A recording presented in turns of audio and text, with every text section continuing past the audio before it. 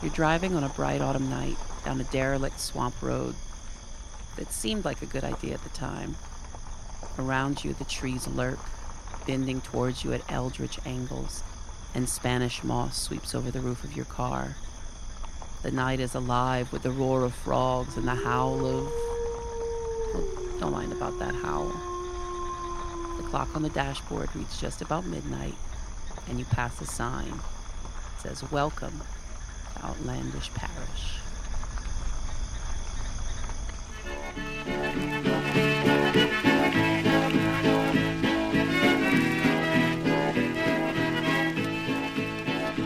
Welcome to Outlandish Parish, y'all. Comment ça va? This is the Outlandish Parish podcast. Ah, Outlandish Parish, where the Rougarou still tries to go to church every Sunday. Since this is our first episode, we would like to introduce ourselves to all of y'all out there listening. I'm Alexis Bro.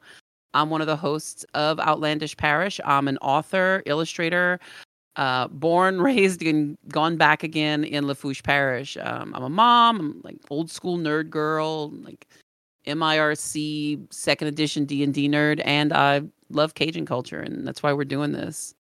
And I'm Jonas Savin, the co-host of Outlandish Parish. Also an old school nerd, my studio is filled with vintage Star Wars and Masters of the Universe figures. I'm also an author-illustrator. And as we've said many times already, this is Outlandish Parish Podcast. And what do we do on Outlandish Parish Podcast? Well, this podcast is going to be about stories, but not just any stories, not just fairy tales or historical fiction. It's going to be a place where we talk about Louisiana stories, about folklore that's settled here alongside the many waves of cultures who've called this place home, as well as stories about or featuring Louisiana as an element. This first season, we will be focusing on Cajun culture and myths, mostly because we're both very Cajun. Throughout my childhood, every summer when school would let out, we'd be on the boat, a 51-foot cypress-hulled shrimp boat that my dad built with my grandfather and uncle. They built 3, actually, one for each of them. It's awesome. And then throughout the year, it was pretty cool. And I got to watch them all be built, too, in second Dude, my grade. grandpa, like, amazing. I grew up Cajun, but, like, my grandpa was a nerd. Like, he couldn't even hunt.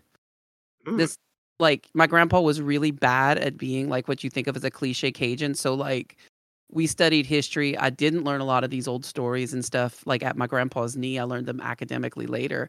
So I grew up Cajun, but I didn't grow up, like, with shrimping or hunting or even fishing. Like, my papa shot his own toe off in the bottom of a boat. Like, he's not a... Yeah, he did. And he told us he lost it in the war.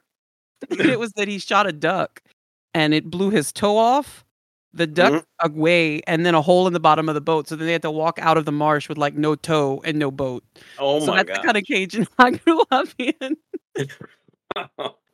Then, throughout the year, we'd go crabbing. Then we'd hunt gators to sell their skins when that season opened up. And then we'd trap muskrats and nutria in the marsh for skins as well. And then, it was just a different world back then for sure. A lot of that's just gone now. Yeah, I mean, we were raised. It seemed so contemporary back in the day. We had like delivery pizza, and which was very fancy for cutoff. Yeah, but it is definitely, even from then to now, it's just so very different. How much land we've lost. How much the people don't necessarily require living off the land. I mean, there's obviously a lot of people in the shrimping industry, but it's not how everybody feeds their families these days. But and it's getting harder to feed your families that too, because the price of shrimp has gone down tremendously from when we used to be in the industry for sure. Yeah, and really you got to think, anyway. Yeah, it's rough down here. We're hopeful, Cajuns. We're always optimistic, but it's hopeful. But we're not here to talk about the misery of the shrimping industry, though. That's a podcast in of itself. We're here to talk about, I mean, the most ubiquitous monster story in Cajun culture. The animal that is a world famous cryptid, monster, and folklore character from Louisiana, and that is the Rougarou. And yeah, we're gonna pluck the lowest hanging fruit for this first episode. We might as well go big right out the gate. But that's not the only reason. Jonas here is the poster artist for this year's Rougarou Festival in downtown Houma, and we will have much more about the Rougarou Fest later in the podcast. But today we are talking about the one and only Cajun werewolf, the Rougarou. Now, look, at first I was worried about covering the Rougarou. It's been done, right? Like it's been on every show. It's been on Supernatural. It's been on Scooby Doo. It's been on, every podcast that covers cryptids, monsters, folklore. They've talked about the Rougarou, and we watched them, right? Like I'm sure I did. I'm sure you did too. But like we watched them, we listened to them. I read accounts, and a lot of them just got stuff wrong. Like not everybody did. There's a lot of great research out there, but there's also a lot of like circular research where one link references another link that eventually, if you just follow the trail, it goes to like a fanfic blog for an RPG or something. And that it might look like some sort of academic journal at first, but it's just like some kid coming up with their tabletop monster. So yeah, which we do respect, by the way. No, well, love. Got. Don't have a D20 tattooed on me, but I know how to. Yeah, I roll my dice. I wrote a gaming book. Like, yeah, right. But I know you did. It's not. We're just telling the people. Yeah. But that's one of the things I had a problem with was trying to find it. But then it's just they got stuff that was wrong. Like it just felt wrong. But I think that's something about being from a culture that produces a story. It gives you a perspective that can be hard to emulate. Louisiana does make it pretty easy to come up with some wild out there stories too. Right. I mean, it itself, Louisiana's unique in that it comes across in anytime anybody talks about it, it always seems so untamed and haunted, right? If you want a movie to be creepy or mysterious, you put grainy shots of the swamp, maybe a sunning gator, a slide guitar, and then you got it. You're in Louisiana. Yeah, I mean, it's Louisiana's been a shorthand for like, I want something that's like slimy and creepy and like it's scary. Like people are afraid even on the interstates. Like that's Louisiana. Mm-hmm. But even in Louisiana, the scariest thing is the Rougarou. Right? Like that's still like the people who live in the place that is scary to everywhere else, we're still afraid of the Rougarou. Yep. So what exactly is a Rougarou? Okay, so like what they look like? Yeah, what do they look like to you or to anybody? Or what are they, Well, if you go into the research, there are three like main versions. If we're talking about the traditional, publicly depicted Rougarou, not like the verbal accounts of a monster they call the Rougarou. The first version is like a human, right? It's just a person. Because a Rougarou is a shapeshifter in every story, right? That's one of the things that's ubiquitous. That's the same across all the different Rougarou stories, is that the Rougarou is a shapeshifter. If it's not a shapeshifter, it's not a Rougarou. But it can be a human just walking around. But there's still something like weird about the Rougarou that sets it apart. Like they're going to be sick or kind of unwell, separated from the general community in some way. And like this may kind of be like there's a lot of folklore across the world that kind of justifies ostracizing someone who was different. Well, you think if they're that different too and going through this shape-shifting thing unwillingly, that they might self-ostracize as well, right?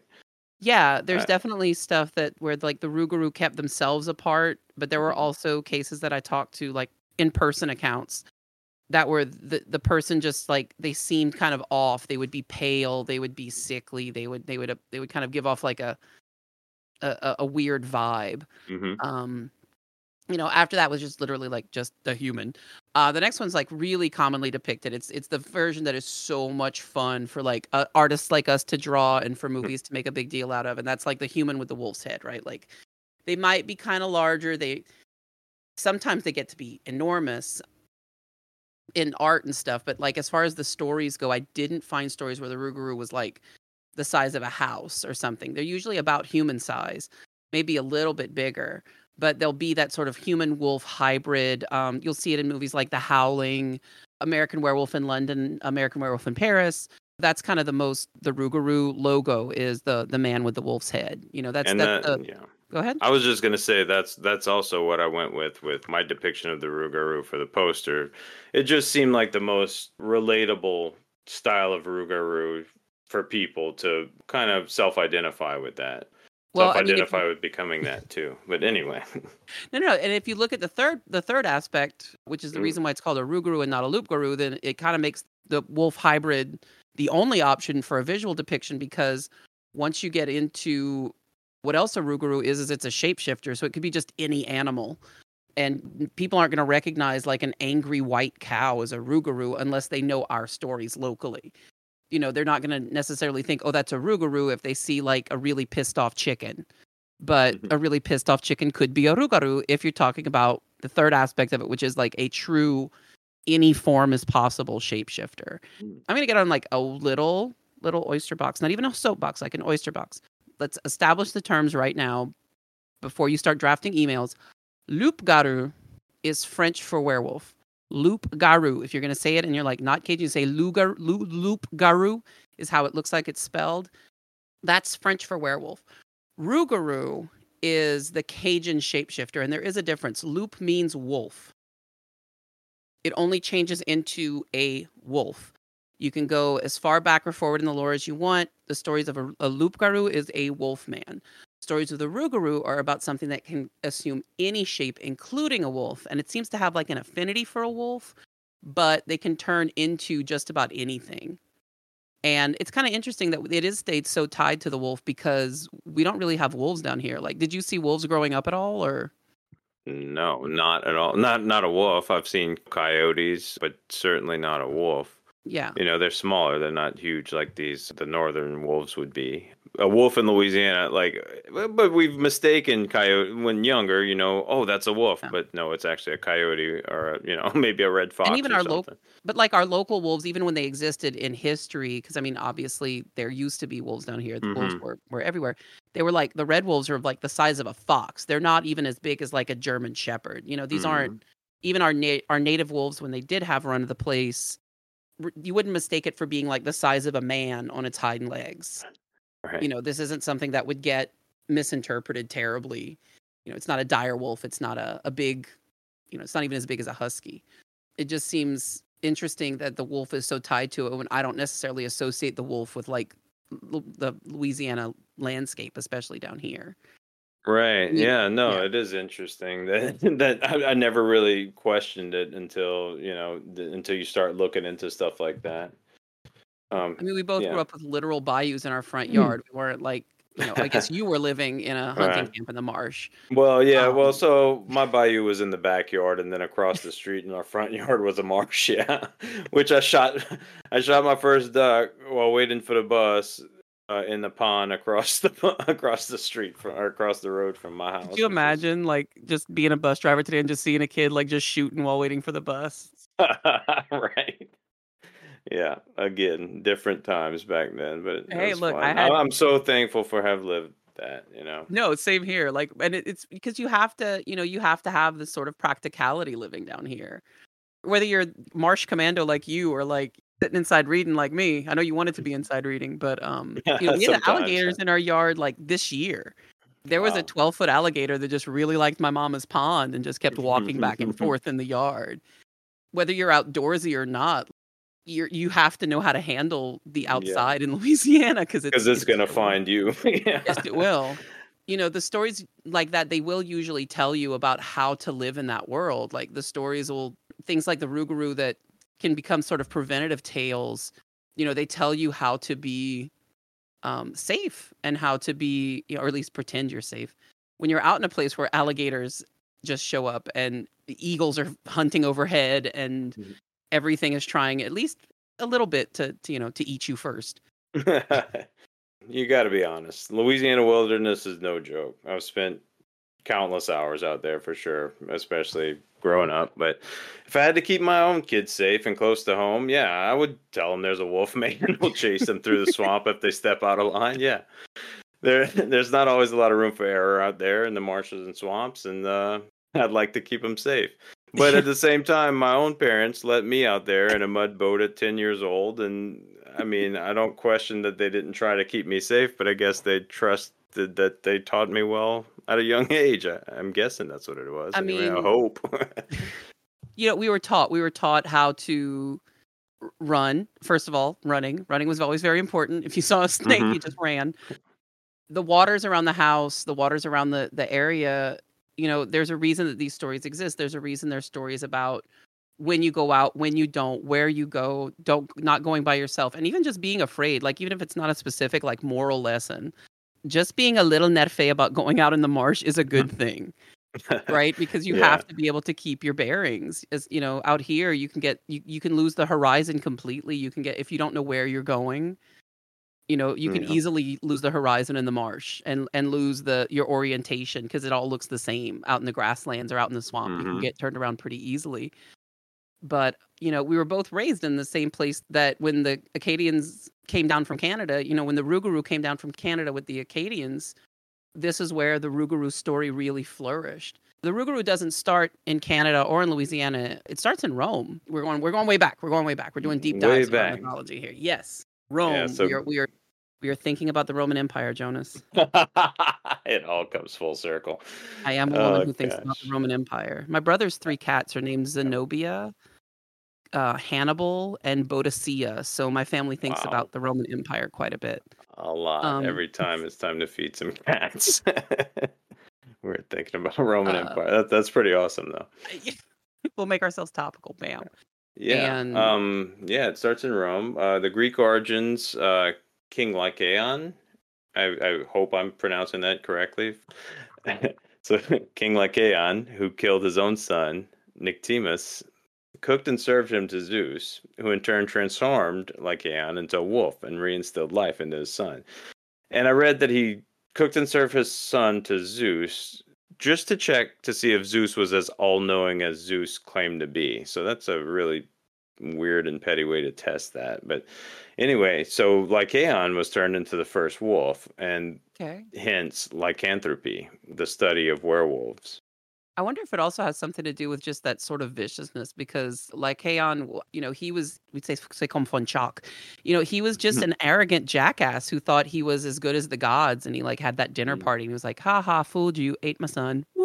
I wonder if the viciousness of the werewolf, you're not just, it's not like, he didn't do the reluctant sacrifice. And, and I love that in the story, Zeus is not ticked off that he ate human flesh. He's ticked off that he broke the rules of hospitality. That is pretty great, actually. Zeus it's very eye for an eye. Yeah.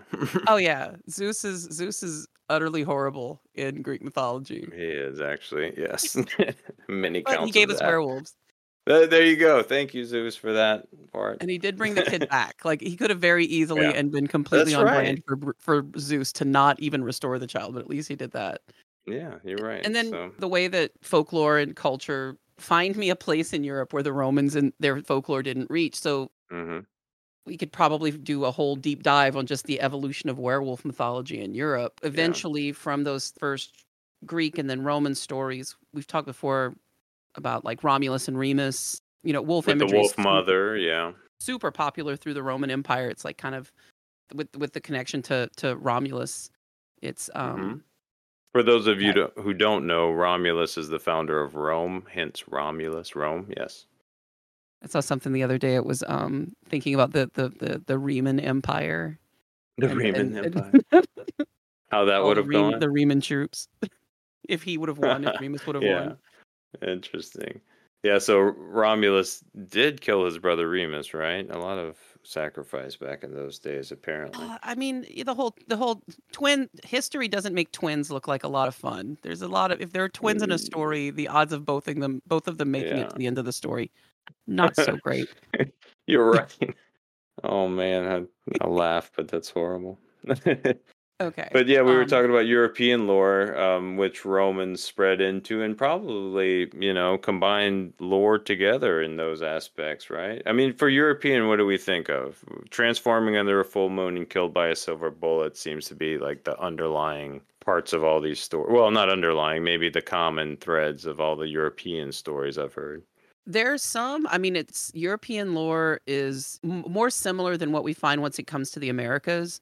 But you're also seeing cases that we'll see echoes of later in the Rougarou. But you're seeing cases of curses. You're seeing cases of witches who turn into wolves. You're seeing a lot of artifacts. There were different methods of becoming a werewolf. But it's kind of all over the place. But the common thing is that it's usually just a wolf, right? They're not turning into bears. They're not turning into deer. They're not turning into chickens. They're turning into wolves specifically. And they are going to have some kind of vulnerability to silver, to something that's pure. But those stories just exist in almost every part, from Celtic Ireland all the way down, to the Mediterranean Sea. Since we're talking specifically about like the European lineage of mythology, we didn't. There are shape-shifting stories from other cultures, but that's bigger than we can do. That's such a big story. There are shape-shifting stories, of course, from like Asia, Southeast Asia, Pacific Islands, and Africa and stuff. I guess I should explain. So the story traveled with the Acadians over to Nova Scotia. I'm assuming that the vast majority of our listeners are going to know about the Acadians, but hey, you never know. So we're gonna cover it.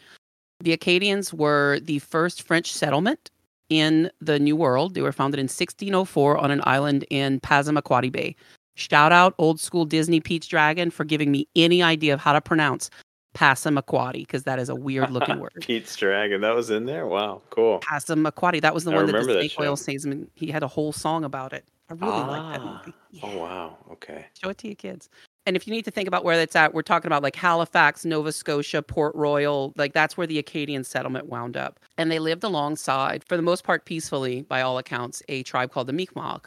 And the Acadians came in with their werewolf stories, their French, their Catholic stories, their French mythology. They were explorers, they were adventurers, they were people willing to cross the Atlantic Ocean in 1604. And the Mi'kmaq have a traditional, stories that you find in a lot of different nations of the Northeast, kind of like how mythology would travel through different tribes of early pre-Roman Europe, Roman Europe. Mythologies would travel through the First Nations, and they have stories about shapeshifters. You see this in the word, where the word changed from Rougarou to Rougarou. Rou means river. Garou means where or shifting.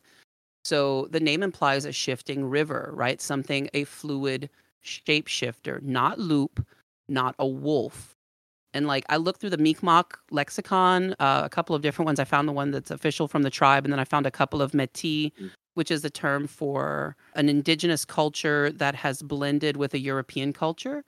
And they now have Métis tribes or Métis tribes and nations across Canada and even into certain parts of the United States, where it's just a culture that developed so closely alongside the European culture that it shifted in some way that they defined for themselves. And so the Rougarou is considered a Métis monster because it is a blend of the European werewolf and the indigenous shapeshifter. And like I looked through all these lexicons, they don't even have words that begin with the R sound.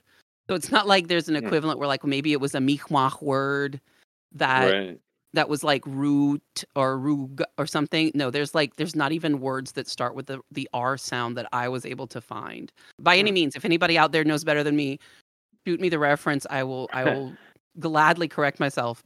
It seems like the Acadians were defining this term as Rougarou, and the idea of it being of like something that's fluid and something that's changing as opposed to just being a wolf. That whole thing just captivated me. Like, I love that idea that that's what shifted over. Yeah. And yeah, you've got these stories side by side, right? You've got the Mi'kmaq have their story of a shapeshifter, and then you're a little kid and you live in this sort of cooperative village with the natives and the French Acadians, and like the stories, they come together. They shift into a different story over the generations. Mm-hmm. Yeah, as different people tell the story, they'll impart their own knowledge into it and own lessons. But at the same time, it seems like a lot of those stay kind of steady at the same time. But I mean, if they've got, I didn't really find a lot of like singular animal shapeshifters in the Mi'kmaq, Iroquois, the tribes that occupied the nations that were living in that area whenever the Europeans came. They had like the idea of something that would only change into one thing wasn't part of their culture. And then the idea of a multiform shapeshifter wasn't part of the Acadian culture. And then like that's where the Rougarou was born, right? Like in those cold, long ago nights. You know how good you have to be at stories to make it through a Canadian winter? Oh, I'm sure very. That's a lot of stories when you can't go outside from like what, October to May or something. Like that's so many stories. Cold, yeah. Yeah, the kids knew those stories. Especially like well. January and February and March up, or in the north are pretty brutal. I will say that from experience. I have not been north of North Carolina, and I can't even comprehend the winters that are endured that far north. Yeah. There's a reason all the cannibalism stories are from up there and not down here. That's true. I'm thankful for our current age of technology. But yeah, I mean, at that time, like you said, yeah, those stories had to endure you and your spirit throughout that whole winter. And man, And the Rougarou um, story, like it's an act, if the proof of the connection, much like how connected it is to Mi'kmaq culture and Métis culture, the Rougarou is still an active myth in those cultures. This isn't some dead story of long ago. Like this is an idea that kind of like we're doing right now up there. There are people, artists, filmmakers, and stuff that are still pulling from the story of the Rougarou. Like, if anybody wants to hear more, there's a really good series of short films by Indigenous Métis filmmaker called Shadow of the Rougarou. It's from like 2021. We'll it's have a really link in the good. show notes. It's really good. It's a It's series really of good. short films. We Yeah, both watched it. I like the visuals of it. It's well done, good production quality. The story's good. But they're still using it. It's not just an inspiration just in down here. The Rougarou is a multicultural animal, even though it is Hmm. so widely celebrated in Cajun culture. And then again, kind of coming back to the difference between a loup-garou and a rougarou, if you go to Haiti, also incredibly French, they have a Yes. werewolf. They have a wolfman, but it's pronounced loup-garou. Kind of Haiti, kind of like the Acadians had a Hmm. long period of being a non-written French. So the sounds evolve without necessarily the spelling changing, Mm. but they say loup-garou, right? Like it's their phonetic spelling is Loogaroo, and it's a wolfman. It's not a fluid shapeshifter. It's not the rougarou. It's something Hmm. different. Well, So there's the Lou again, right? So yeah, that seems to indicate the static shapeshifter form being the wolf, mhm, right? Okay. yeah. So the Acadians lived alongside the Mi'kmaq for 150 years, some up to 200, depending on when they had to leave during the dérangement. God, I guess we have to explain the dérangement too. Okay, so the Acadians were a French settlement, right? 1604, boom, they're set. Halifax, Port Royal. They got kicked out. It's complicated. Basically, it's like LSU and Alabama fans. Like the French and the British just hated each other so much that they didn't understand the Acadians were just trying to stay neutral. Like they're sitting there, like Tulane fans, just being like, "I just like my people." I was raised a Tulane fan. The English basically seized the Acadians, seized their boats, took their guns, made the women pack up the houses, and then burned everything. Slaughtered all the cattle, burned all the houses, and kicked everybody out. You don't have to go home, but you can't stay here. But they didn't have a home. The English didn't arrange for anywhere to drop us off. So they just put everybody on boats. And it is very serious. Like, Yeah.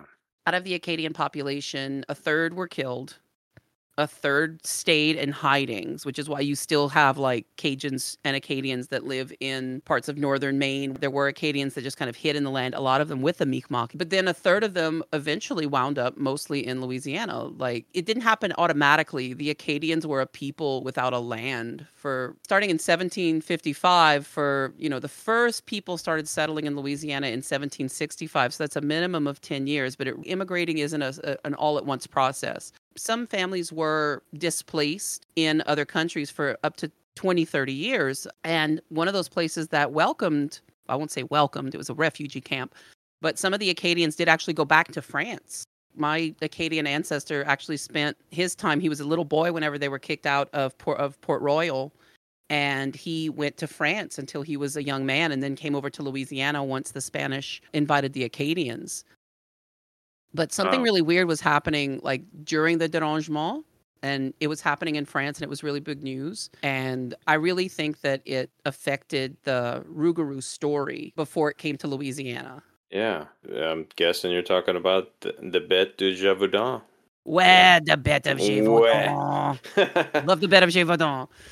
First of all, I like that I can say Gévaudan. Pretty word. I mean, the bet of Gévaudan. Did you look at it any more than from I when we have. talked? Oh, Yeah, I have looked at it. It's pretty interesting it's that these are crazy. actual accounts of like people, getting slaughtered in a way and that attributed to this werewolf-like creature, Yeah, right? slaughtered in a way. Let's see. I'm going to pull it up right now because I'm a dork who can't remember numbers. 113 deaths Yeah. over the course of 210 attacks. There were 113 deaths, 49 injuries, with 98 of the victims were partially eaten. Again, links in the show notes. This has been worthy of and has been treated to the full dissection treatment by a couple different podcasts that I really like. But basically, it was this massive, horrifying wolf attacks that were happening in Gévaudan. And Gévaudan is like the Scotland of France. This isn't Paris. This is like the weird Highland mountains of France. It's very isolated. It's like one victim for every square mile of the region. Like, it was insane. Wow. The concentration. The king, like Louis XV, sent his royal like ass kickers to go and try to kill this thing. And if you see the movie Brotherhood of the Wolf from the 90s, have you watched that? I have not. No, I've heard. I should though. There's like bamboo in it, and like the guy who's now the host of Iron Chef America plays a Native man. It's 90s like action pack Hercules and Xena level of combat. Like, everyone knows kung fu, but it's beautifully done, and it's an interesting story. But it's definitely like a 90s action flick. You get what I'm saying? Gotcha. Yeah. But it was so popular, it was in all the papers, and so I think that this kind of reinvigorated the concept of the Rougarou as like a vicious creature, right? You're a little kid, you've been kicked out of your country, you're growing up in a refugee camp, but you speak the same language as the people in the area, right? They're gonna hear these stories, right? So they hear about these decapitations, right? 100 people being eaten, 100 people being eaten, right? And out of fear alone, you'd be spreading this story as much as possible to keep your loved ones safe from this, this beast that's out there slaughtering people for apparently no reason. But so I think that's why when the Rougarou came to Louisiana, I think that's why some of these stories are just a little bit more vicious, right? Like maybe it was that they'd kind of gotten used to the shapeshifter stories, and then they go back to Gévaudan, and then you grow up hearing for 10 years about these horrible wolf attacks. And then the Acadians came back to Louisiana, where they had a lot more to fear than wolf attacks. But anyway, so now they're back in Louisiana. They're meeting the Chitimacha, Choctaw, Houma, and Caddo, right? Members of these tribes. Yeah, this area was always a nexus of a bunch of different tribes. That's why New Orleans was Bulbancha, right? New Orleans was a city before white people showed up and declared it a city. It was something before the European nation showed up, and it was always a place. Like, the Houma already knew French before the Acadians showed up. It's why they were so successful here, is because the Houma knew French from the explorers. Wow, Houma French is super older than Houma French predates the Acadian settlement in Louisiana. But obviously they would have been in the area of New Orleans or, Balbancha, because that's such a strategic place, as far as like just shipping and just, for them. And there's enough here for people to share. Stuff. Yes. Especially at that time too, with the populations being so much less dense as well. Yeah, I mean, it's horrifying for the Chitimacha and the other indigenous, but like, if you check in the show notes, we're going to have a link to the Chitimacha story. In their own words, of their dislocation and slaughter. Let's be honest, slaughter. But basically, the Indian Relocation Act, like, they didn't worry about Louisiana, because who the hell would want to live down here? Absolutely. So as Andrew Jackson was signing that was 1830s. He signed the Indian Removal Act, as it was called. Yeah. Or Indian Relocation Act, yeah. They didn't venture down to the swamps, apparently. And he had been down there. I mean, Jackson, Battle of New Orleans, like, he knew how bad it was, like how difficult it was to live down here. So kind of a really jacked up result of that is that the Chitimacha are one of the few tribes that actually still occupy, albeit a microscopic, a horrifyingly small part of, but they do still live on the land that they occupied before European settlers came in. Bayou Lafourche in my front yard was Lafourche de Chitimacha. It was the Chitimacha Fork. I didn't learn that till I was a grown up, that the bayou was literally named for the Chitimacha. But they had been driven back to where their reservation is now, kind of close to New Iberia. And they had gotten pushed that far back, probably about 50 years before the Acadians arrived. But because the Indian Relocation Act wasn't terribly worried about South Louisiana, for all of these years, the Acadian Creoles and Native people, and they lived side by side. They shared stories. And again, just like we saw with the Mi'kmaq in Acadiana, we see the French stories blending with the Creole stories, blending with the Native stories. And that's how the Rougarou shares elements of all these cultures. Right. Everybody's putting in a little bit, like a Yeah, gumbo of sorts. A cultural gumbo is what the it, Rougarou is, right? no, it is. It's really a cultural gumbo. It's a little bit of all of these stories, but it's also like quintessentially Cajun, right? Like Mm-hmm. it is both a little bit of everything, but also essentially a Cajun thing. I think some of the most fun stories are like how many ways you can become a Rougarou. Like he's a shape-shifting boogeyman, but there's like a million ways you can accidentally turn into a Rougarou or on purpose. Right? Yeah, for those deranged people who want to Well, live between not. both worlds. Maybe not deranged. I don't know. I could see someone being desperate enough to be wanting to be a Rougarou, you know? I mean, it might be deranged, but like selling your soul usually isn't a good idea. That's one of the ways you could become a Rougarou is you want this power, you want the shape shifting capability, so you sell your soul to become a Rougarou. That's a choice. I don't know that I would do that, but it's definitely the one where you're choosing it, right? You're deciding Hmm. that you want to become a Rougarou, Well, as a which Catholic, you can also break Lent for how many days? Or 7 years in a row. Another way that's a that you lot. could, I guess, intentionally become a Rougarou or unintentionally if you're not practicing properly. I always kind of got the hint that the breaking Lent for 7 years in a row was more of a punitive thing. Like I don't. First of all, I'm not a Rougarou yet, so I feel like I've disproved that one. Yeah. But quick Cajun cultural note: Lent is the time of fasting and contemplation and prayer between Mardi Gras and Easter, There you go. That is right. and St. Patrick's Day right in the middle. But everybody gets a pass on St. Patrick's Day. Like if you give up There's a alcohol for Lent, you can still drink on yeah. St. Patrick's Day. St. Patrick said it's That's okay. funny. But But yeah, after Mardi Gras, everybody's got a lot to pray for and yeah, contemplate hopefully. until Easter.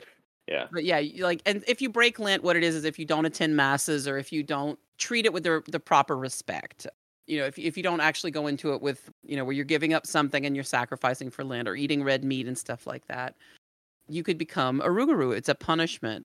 You can be cursed by a witch. That's another aspect of it. You can be cursed, and Sure. that doesn't really have anything to do with being Catholic, except that in the general sort of invulnerability that certain Catholic beliefs can give you, like you can protect yourself against a Rougarou, but you can also protect yourself against a witch's curse. Hmm. The really messed up thing is to break the curse, you had to turn someone else into a Rougarou. Wow. So does that make you a witch after then? I I don't don't know. think Mo- they didn't none of the stories said anything about that, but like let's say you yeah. were the Rougarou and I'm your friend and I love you and I don't want you to die. I don't want you to be the Rougarou no more. Then I can cut you and draw your blood, not kill you, just like a Hmm. little quick snippy snip. But then I'm going to return a Rougarou, taking that burden off of you. It was like a mercy. Wow. It's a very unique aspect of it, and it would be like there's a lot of times you see like 101 days. Hmm. If you didn't pass it along, I guess unwillingly or convince someone in 101 days, then you would potentially die from being the Rougarou. Like just spontaneously, you would wither away and die from it. I've also seen instances or comments where after those 101 days, you can no longer reverse it, and then you're just a Rougarou forever after that too. Oh, so you have Right. like a ticking clock. It'd be a fun Yeah. movie. Yeah, 101 that days would to save be. yourself from being a Rougarou. Oh my gosh, that's cool. I like it. Let's write one. Hurry. Let's get through the No. first episode of the podcast first. Yeah, right. Becoming a Rougarou is something that usually I don't know, it seems like it's also a sort of a punitive thing. Like there's all these like rules and little things. Like if you saw someone who was a Rougarou, you weren't supposed to say anything for 101 days. This is another 101 days thing. And if you said something, that you would become the Rougarou yourself. But I don't know if it was just speaking or if it was that the Rougarou was going to chase your ass down and bite you and turn you into a Rougarou yourself. It's kind of, I didn't find anything that really clarified the point whether the Rougarou was going to hunt you down or you would just like spontaneously Rougarou eyes, like Rougarou shift, like a transformer. The Hmm. second after you told your mama that your cousin was a Rougarou. Uh-huh. Yeah. What I'm not seeing is a lot of biting. Like, yeah, the one that the Rougarou might come after you, but there's not a lot of the carnivorous aspects of like a lot of other lycanthropy mythologies. Like Rougarou stories, the beast of Bebinber, I want to say, and Hmm. like They're talking about this guy just like eating babies like they're gnocchi or ravioli. This is very violent. You know, you look at the werewolf mythologies and you're looking at like massive slaughter, like in the Bed of Gévaudan. And I don't see that in a lot of like, you know, the Rougarou stories. Like it's scary, but it's not like 113 gruesome beheadings, right? Well, it seems like whoever's going through that, like if you're going through that consciously or if it's just like a beastly urge, I don't know. But like, how do you stop doing this? How do you stop being a Rougarou? I mean, there aren't that many ways for you to stop doing it. The biggest one is that like you could pass it along willingly, but other than like dying or passing it along, breaking the witch's curse, you know, that varies widely from story to story, but there's not a certain cure-all. Like it's a very depressing sort of concept. You know, it's like, well, I'm the Rougarou. Yeah. Oh damn. Yeah. Like an affliction to live with. Yeah. Okay. I guess I'm gonna go live in the swamp now. But there's a lot of other like fun beliefs around the Rougarou. There's like I said earlier, you can't talk about it for 101 days. It's like a statute of limitations. Like you just, to stop gossip. I don't know. Cajuns are good at gossip. Mm-hmm. Well, you don't have much else to do down the bayou. No, there really wasn't before there was. It was pretty rural living. What are some of the other things you heard about the Rougarou? Oh yeah, so yeah, definitely the one about if you cross paths with a Rougarou, you can't hunt for a week. I've heard that, that one was one that I heard a lot of growing up. That one I actually found a contemporary telling of. Like it was a guy who saw the Rougarou and his mama like took his gun from him. Like a guy who's alive who talked about it. Wow, and not interesting. Probably the guy was probably like in his 60s, and so it wasn't in the great long ago. His mama said, "You're not taking that gun out. You saw the Rougarou. You can't go hunting for a week." Yeah, it definitely sounds like a familiar story that I've heard too. But that's funny that it like personified there. So the counting to 13 thing, I like to think of it more as like just the general sort of Christian, Catholic specific obsession with the number 13, right? Jesus and the 12 apostles is 13. 13 is a lucky or unlucky number. In Catholicism, 13 is usually like a lucky number because it has so many different like biblical references. But there's also the horrible joke that if he went to school in Louisiana, so he couldn't count over 12. But basically it was that the Rougarou will be compelled to count a lot of tiny things. So if you had 13 pennies, which is kind of just the most familiar one, but it could also be hanging a colander, a spaghetti strainer by your door, and he'd be compelled to count all the holes, or just throwing like a bunch of guys, like a bunch of little pocket knickknacks right on the floor, and he would be the Rougarou would be distracted. And that you find echoes of that story in like older European mythologies. You'll see that with like certain fairy lore, certain Celtic lore, French Celtic lore especially. You'll see that like it's kind of, that one's one of the ones almost like throwing salt over your shoulder. That's kind of or turning your shirt on inside out. Like that's kind of a general like magical solution to getting away from something that's scary. Yeah. I've seen the same kind of. Yeah, I've seen the same stories with like leprechauns and stuff like that in Ireland. Yeah, but the Rougarou, it's specifically that one. Like we don't have the turn your shirt inside out. We didn't that none of the other ones stuck, but the counting to 13 stuck, and I think it's because of the ties to Catholicism. I think that's why, because everything in Catholic culture, in Cajun culture, is so Catholic. I think that's just a side effect of it because the number 13 is so tied to Catholic traditions. I think that's why that's the one that stuck to the Rougarou. There's a really funny one. I haven't heard a lot of people talk about it. I've only heard this one verbally. I've never actually seen like a collected story or like a text, but it's you could get attacked by the Rougarou if you went hunting on holy days. Yeah. Is that one that you'd heard too? That is definitely one I've heard because they wanted you to go to the holy day kind of not thing. Going hunting. Except for these days would be if you watch this if you watch the Super Bowl instead of going to mass. Yeah. But But yeah, like you could, like the Fufole was going to get you or the Rougarou was going to get you, but I can't find it recorded anywhere. That was one that I've only heard like family members and people sitting around at a boucherie talking about. Yeah. And the Rougarou pulling your toes at night when you're a kid, of course, is... Yeah, there's a lot of toe pulling. There is. Toes. We're going to get to Madame de Grandois later in the season, and that's the lady, the hag, the prairie Cajun hag who pulls your toes. That one's horrifying. She wears a necklace of toes. Yeah, and then the devil used to pull your toes. The Rougarou would pull your toes. No. I have very short toes for all that toe pulling. And, like we talked to earlier, like, there's a lot of the idea of, like, the Rougarou with just somebody who had to stay apart. I mean, the thing about the Rougarou is, like, people always felt like they could tell who it was. I spoke to a few people, and they swore, like, their momos knew somebody from down the bayou or up the bayou who was a Rougarou. Like, again, not a long ago, like 60s and 70s. Like, this was, if somebody, they would sit and they'd have their coffee at 2:00 and they would gossip about who in the neighborhood was a Rougarou instead of watching TV. Like, it's funny to think about. But the person who they suspected was a Rougarou was somebody to, like, fear and avoid. But it wasn't really tied to any sort of lunar cycle. It wasn't something that could happen at any time. The communities didn't have police or, like, civil law enforcement. I mean, they did up in cities, like, but the nearest jail was in, like, Thibodeau for us. That's an hour drive nowadays, these ladies and gentlemen. So they needed rules in their community to keep people in line, and the Rougarou kind of did that. Yeah. It was a civil what would you call him? His own civil law enforcement, I guess. It's like our own Wyatt Earp. Yeah, he took it into his own hands, the Rougarou. Most of these stories, though, they're not even of Rougarou attacks. Like a lot of the ones of that we've heard from people, they're mostly like sightings. We don't have cattle mutilation, mangled corpses like the Bête de Gévaudan. These Cajun stories are different. Their stories, scare people away from the swamp, but like as a kid, we might be afraid of the Rougarou, but as an adult, the Rougarou is more of a monster you're afraid of becoming. You're not scared of the Rougarou. You're scared of turning into the Rougarou.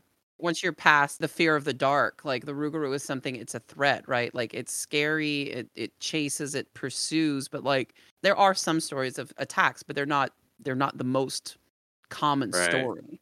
Well, sometimes the fear of the attack is just worse than the attack itself, right? Yeah. There was one thing I found in my research. It was a show called Chasing Legends. It looked like a YouTube sort of cryptid hunting show.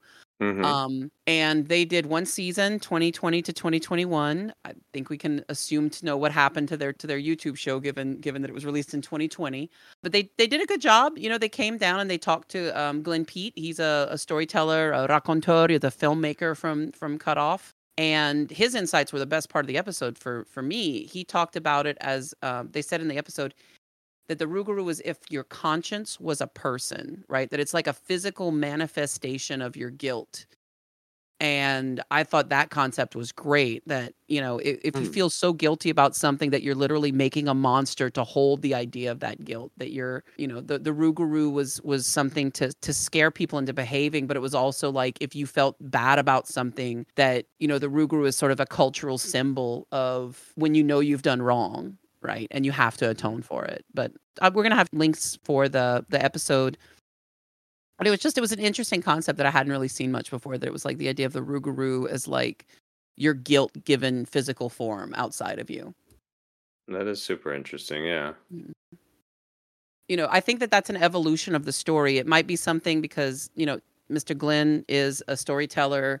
That might be him putting his spin on it. But the stories evolve on their own. Like, I found this one video that claimed that when the Brits attacked New Orleans in the War of 1812, January 18th, 1815, there were 2 units of British Highlanders trying to execute a night assault into New Orleans to outflank Jackson, right? And then waiting in the marsh.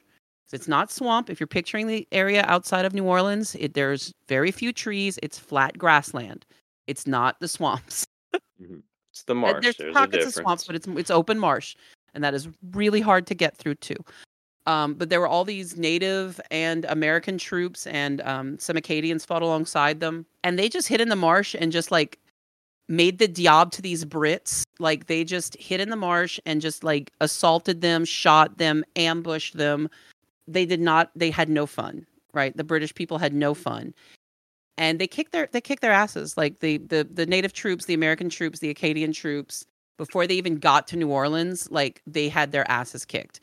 And when all was said and done, there were like 484 men that were missing, like unaccounted for, not dead, not injured, just gone.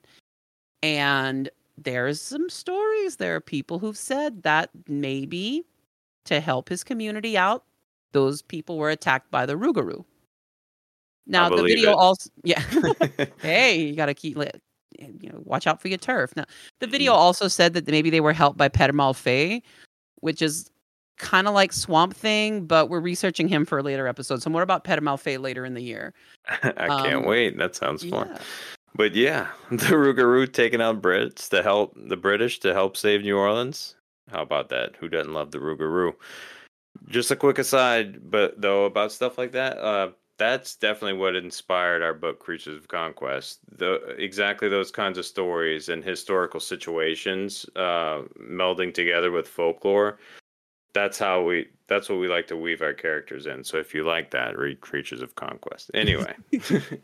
No, man. I plug away, man. I mean, that's why we're not monetizing this thing. All right. But that's one of the things, like we were talking about at the very beginning about Louisiana, is that we have stories about Rougarou getting involved in the War of 1812. It's the stories evolve so effectively alongside the other cultures.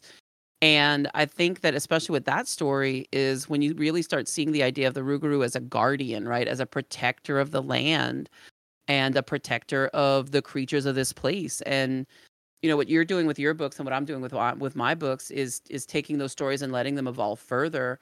But this is where you really start seeing, the Rougarou in his contemporary behavior. It's a lot more like an animal defending its territory. So you really see from the original sort of like foundational myths, and not too long after they come here, Rougarou starts evolving into more of a protector, right? Like more of a cryptid style protector spirit. If you go online, like Reddits and all kinds of stuff, you listen to like self-reporting paranormal encounter podcasts. I listen to Monsters Among Us and Jim Harold's Campfire. I've been listening to both for years. You can find hundreds of regular encounters with something that people are calling a Rougarou. The term tends to be used as more of like a wide variety. It's gotten so popular that when you're a kid, you'll say Jason for any scary guy in a mask, or like elf means everything from like that little red Christmas bastard up to like Elrond of Rivendell. Like a Rougarou can be a bunch of different things. And you see that in a lot of the contemporary sellings. They'll call it a Rougarou, even though it's like a headless corpse. They'll still call it the Rougarou because that's like the boogeyman word for it. It's all folklore semantics, people. Yeah. It's what happens. But I love it. I managed to actually talk to some people who got some contemporary stories, and they were amazing.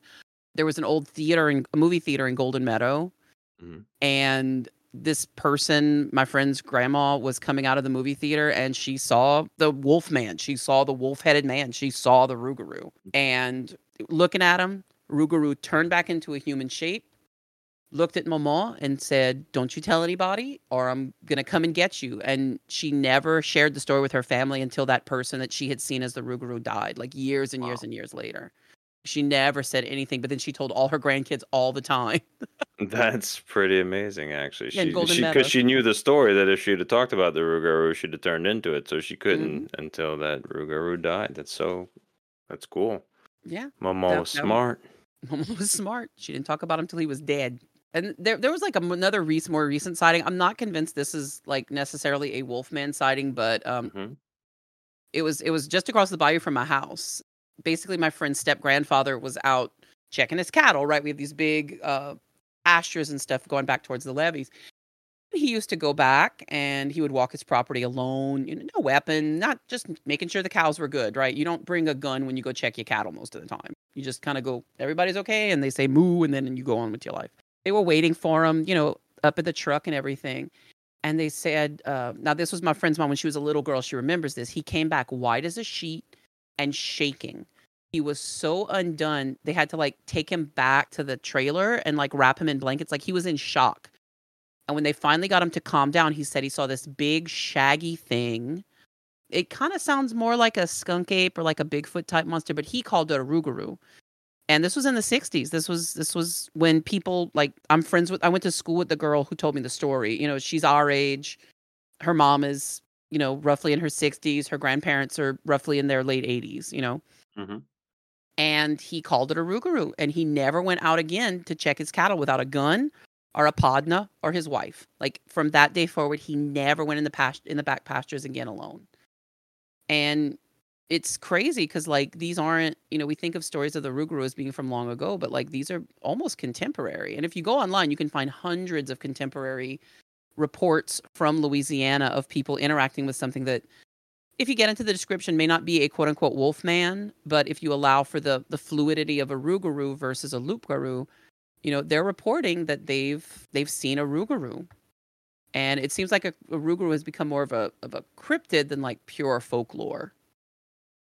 It's definitely, there are people that believe that there is a physical entity out in the woods that is a Rougarou. Oh, absolutely. There's a bunch of, there's a lot of North American evidence of that. I mean, from even Bigfoot's that way. The Rougarou is definitely that way. There's also like Honey Island Swamp Monster as well in Louisiana, which I'm not as familiar with because it wasn't what our bayou talked about, but yeah. But still, these cryptids are, they're kind of cemented in culture now, I guess, so to speak. Yeah, and that's kind of where, the Rougarou seems to sit right now is usually when you do see people, they're trying to tackle it like it's an actual like physical being. And I'm not saying it's not. I mean, my friend's grandpa saw something behind the Stagecoach Lounge on 308 in Golden Meadow. Right? He saw something. I'm not sure what, but it scared the snot out of him. But that's happened to like nearly every folklore concept is the eyes shift and they change. And then, some people pick at the bones until they can reach the marrow. It's there has to be something true in there somewhere though. Like there's usually something, some nugget of it that you don't find that stories that are just made up out of whole cloth that really, really, really survive. Like even if you get into the cryptids, there's usually something happened in Point Pleasant with Mothman. Something happened with, or at least people believe something happened with a lot of like alien abduction stuff. There's usually something. So we do have these stories that are contemporary, that are this something that the Rougarou still feeds off of. And, these myths go forward. Yeah, these myths go forward. And like you said, there's always that underlying marrow that they try to pick at. And what really opened my eyes was Joseph Campbell's writing in his book, Hero with 1,000 Faces. How a lot of these myths have like cross-referenced through time as well. And like you said, it's that underlying marrow that is the value that people keep alive through these myths, I guess. Yeah, I mean, Joseph Campbell is really good for understanding European folklore. The Joseph Campbell stuff can be a little tricksy in the way that I mean, like, okay, like everything else, we're in our 40s. A lot of our stuff from our childhood is like not okay anymore.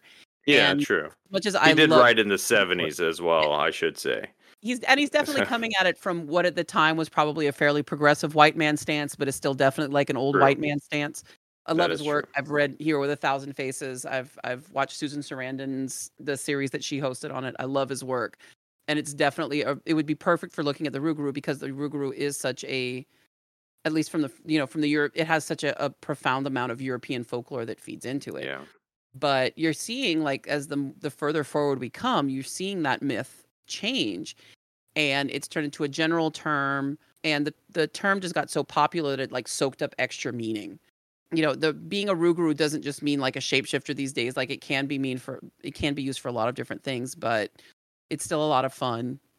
It got so popular that Rougarou is everywhere in our culture, right? It's on beers, it's on burgers, it's on billboards, just to keep rolling with that alliteration. And we have the Rougarou Fest, and it's I've talked. I was an artist a couple of years ago. It's gonna be fun. How do you feel about being the festival artist for Rougarou this year, Jonas? I love it. I can't wait to go down there. Actually, I see a lot of people I haven't seen in a while. So I'm grateful for being the artist. Is how I feel about it. I wanted a poster to honor Louisiana just as much as the Rougarou personifies that. So, I depicted him standing in a swamp at the edge of the Louisiana map, surrounded by other creatures of the bayou. I don't know. I just wanted to have the all-encompassing drawing of the Rougarou, I guess, in whatever way, in whatever capacity I was able to do that. And so if you're able to, go check it out. Check out the poster. Come to the festival, please. Have fun with us. Yeah, Jonas and I are both going to be out there. We're hoping to get this out by October 5th. We're so far, we're on schedule. And hopefully if you're listening to this, it's near that date or at least close to it. So come on out. We're both going to be at the festival all 3 days. And if you miss us this year and you're not hearing this If you're hearing this some other year, I'll be there next year, and the year after that, and the year after that. It's and a great I plan festival. on to as well. Yes. So this year it's October 20th through the 22nd, I believe. Maybe double check that. Yeah, it is. Yeah, All right. Awesome. In Homa. They're playing Ghostbusters on Friday night. Ghostbusters. Yeah. Yeah. Classic. Yes. Let's see. So yeah, it'll be a fun time. All the proceeds go toward wetlands conservation and education about wetlands preservation. Also, yeah, it's awesome. It's the ultimate celebration of all things Rougarou. I think that maybe partially through the festival and the good work we've seen from it, the Rougarou isn't now a Catholic hitman or a cursed outcast. You know, it's evolved beyond that, like all of the stories that led up to this moment. It's become the guardian of wild places, you know, the ones so endangered. Basically, the Rougarou is a moral compass. Keeps you from shooting when you shouldn't, or filling up your ice chest past capacity when you know you got more than enough fish for your family. You know, it's there to keep our culture alive. Yeah, I mean, there are things in Louisiana that were once so plentiful, it was absolutely impossible to imagine that they'd be in danger, and they're in danger now. And, you know, the people, they cried out for someone, for justice, for their guide towards what's right. They howled for a savior, for someone to show them the way. And that howl was answered by the Rougarou. And we returned that howl from Outlandish Parish.